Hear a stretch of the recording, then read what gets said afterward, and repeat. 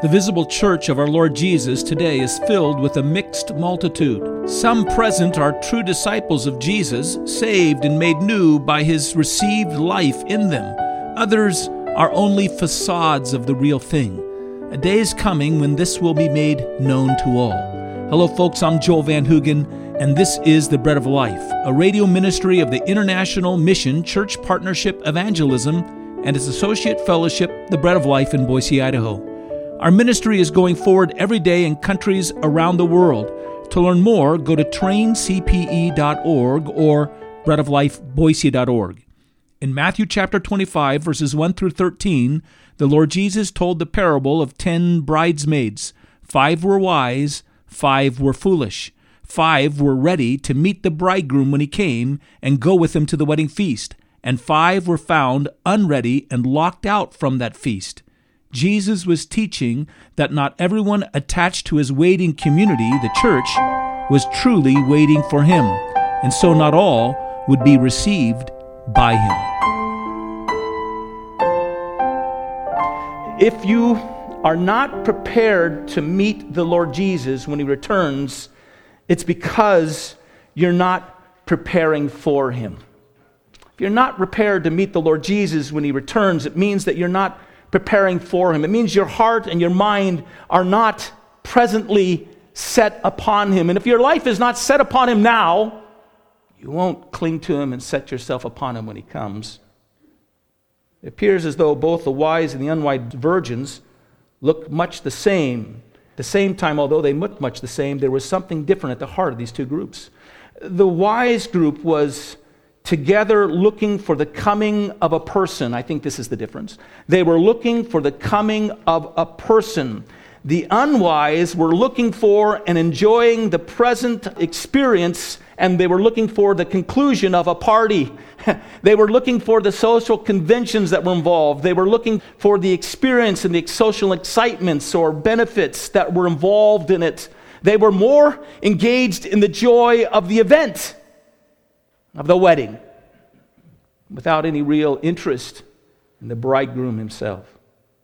I'll give an example of this. You're going to have a young girl who's somehow been taught to fixate on the romantic notions of marriage. Maybe she figured it out with her Ken and her Barbie, who knows, and she's grown in this idea, and she's watched some different romantic cartoons, and it's made her mind think about these things, and she began to read romance novels, and then she used her allowance to buy bridal magazines and scour through them, and she's planning out, and has been planning out for a long time, some spectacular wedding. Maybe she's dreaming in some way to get away from the home she's in to another home, but she's got her plans laid out and she has her fancies laid out, and all she needs is an acceptable young man to come along and play the role as a groom. And he comes along and unwittingly he's caught up in her fancies. He doesn't understand all that's been bundled up in her own expectations. But in a sense, he is secondary. He's certainly needed to play out this thing and to realize these dreams she has, but to a large extent, he's simply a means to an end.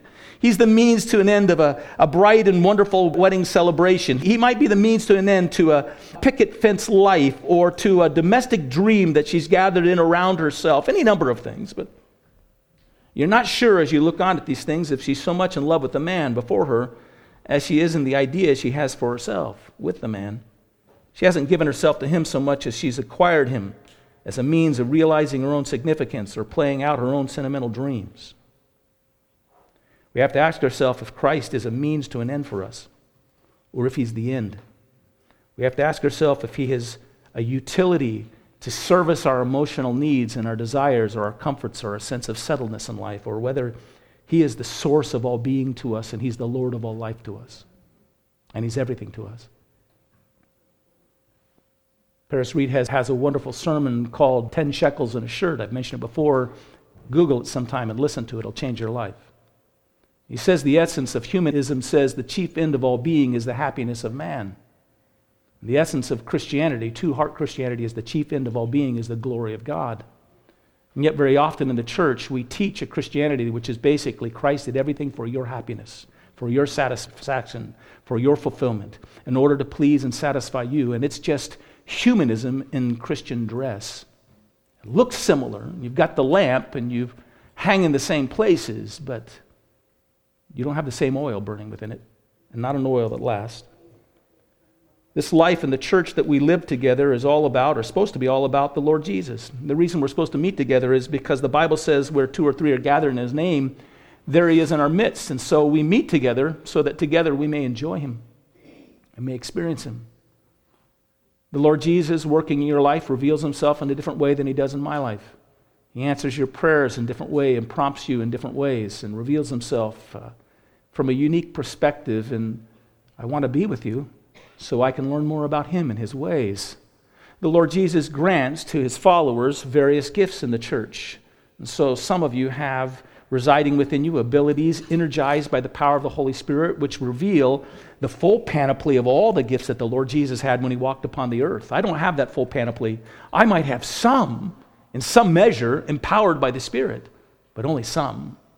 The church, we gather together in order that we might experience a greater complement together of the expression of Christ's life in us and Christ's life upon us, and it's Him that we seek. At least that's the reason we're to be together. We celebrate the Lord's table together because every part of it is to remind us of Him and what He has done for us. He's given His life for our sins, and He's provided for us the basis for which we can be washed in His blood and cleansed of all of our sins.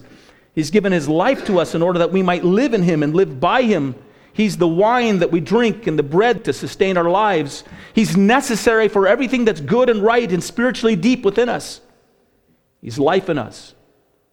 We're supposed to have this meal together so that together we can celebrate what He is to us. And in the celebration, we encourage one another in Himself. It's all about the Lord Jesus, or again, it's supposed to be. But it can be just about us. It can be just about me realizing a point of significance, having a place of community, feeling a place of belonging, having people to hold me accountable so that I can learn to do the right things and develop a good ethical life. It can be about just developing a support system for myself to meet the challenges of life and to find encouragement and comfort. And wonderful that the church offers all those things. But it ultimately can be nothing more than that. Find people that I identify with and I have things in common with, or we share the same political opinions with, or we share the same ideas about certain things, and we gather together after the service to find out and test one another to see if we've developed the same understanding, what our social condition is, or whatever it is. And that's not what the church is about. It's not why Christ has come among us, to live among us. It's not why He's the head, and we're to be His body, to share in common His life. It's not to sharpen the swords of our own ideas and understanding and evaluations. It's for us to come under His word and let Him come and work upon us and work in us, and then together give us discernment on how we might live as peacemakers, as presenters of the mercy and goodness and justice of Jesus Christ and His gospel to the ends of the earth.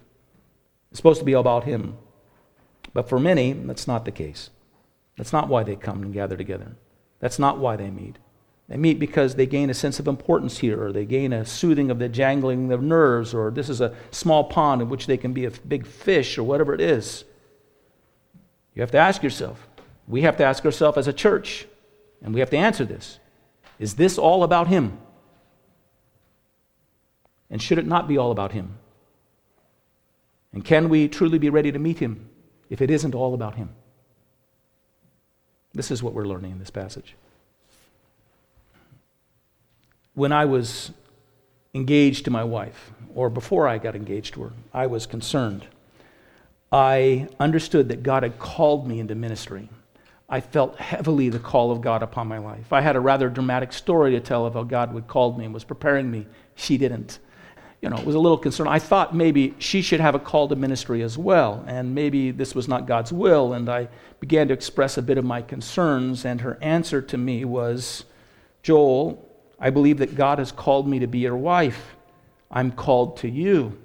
If God wants you to be a janitor, then I'm called to be a janitor's wife. And if God is calling you to be a pastor, then God is calling me to be a pastor's wife. And that was good enough for me. It was even better. It was quite wonderful, and it was incredibly humbling. She wasn't fulfilling some domestic dream for her life. She wasn't pursuing her self-actualization through me. She was called to me. A wonderful way, this is how it is for the bride of Christ. We're not coming to Him in order to fulfill some dream that we have for ourselves. We're coming to Him for Him.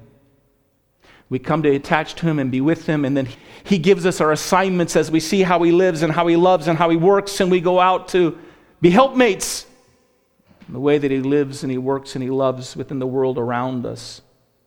It's a good and powerful lesson. When Jesus comes, it will be revealed that many in the church were there for Him and were waiting together for Him, and they had their eyes upon Him, and they'd come just to be with Him. But it will also reveal that there will be many in the church that were there for the experience or for the benefits that the church afforded to them or the identification with the Christianity afforded to them. Some were looking through salvation to a person, and others were assuming upon salvation looking for an experience. And it can all look the same, but the oil in one lamp burns out. And the Spirit that Christ gives to the true child of God is an oil that lives and burns within us forever and ever and keeps us ready for Him and ready to go out to meet Him in order that we might be with Him for all eternity. There's a profound difference. That's what Christ is saying here, a profound difference. And the day will reveal it. Here's the third and last point. When Jesus returns for His people, many in the church, and this message is for those within the church, many in the church will find out the singular importance of Christ and His salvation, but it will be too late. His coming will be sudden. Though it has been delayed, in the delay they did not make use of the delay to prepare themselves to meet Him and to acquire for themselves that salvation which is a light that burns out from them. They presumed upon some religion or upon their identity in the Christian community or upon some intellectual belief or upon some prayer that they prayed years before while they went on their merry way. And just like all others, they say to themselves, I'm just like everybody else. I've got a lamp here. I've got oil in my lamp. We're living together. I'm just like them. There's no difference from me. But they never had their eyes of faith truly on Christ. They were always looking to themselves and their place in the play they were acting in. And at midnight, when He comes with a cry of introduction, the bridegroom comes, go forth to meet Him. They'll discover in that moment that they'd been playing a role for their own sakes. They had burned oil of a role play, which was over. The true hour of reality had come, and they had no oil of the Spirit of God burning within them to shine out upon the face of their Savior as they went out to meet Him. They will say to those that are around them, ready to go out and meet the Lord Jesus, hey, give us some of your oil. Give us what you've got. But you cannot borrow your salvation from someone else. You cannot borrow a love for the Lord Jesus or a life surrendered to the Lord Jesus from someone else. You cannot take the Spirit that the Lord Jesus gives to those who have truly trusted in Him and believed in Him and somehow give it to another. At last, it says they'll bang on the door saying, let us in, Lord, let us in. But the door is going to be closed and they're going to be left out. A sobering picture that the Lord Jesus is teaching in this passage. Not wheat and tares, but people. People presuming upon a celebration, but without the Savior, without a true life with Him. This has been The Bread of Life, a ministry of Church Partnership Evangelism and the Bread of Life Church in Boise, Idaho. To learn more, go to traincpe.org or breadoflifeboise.org. Until the next time, may God bless you.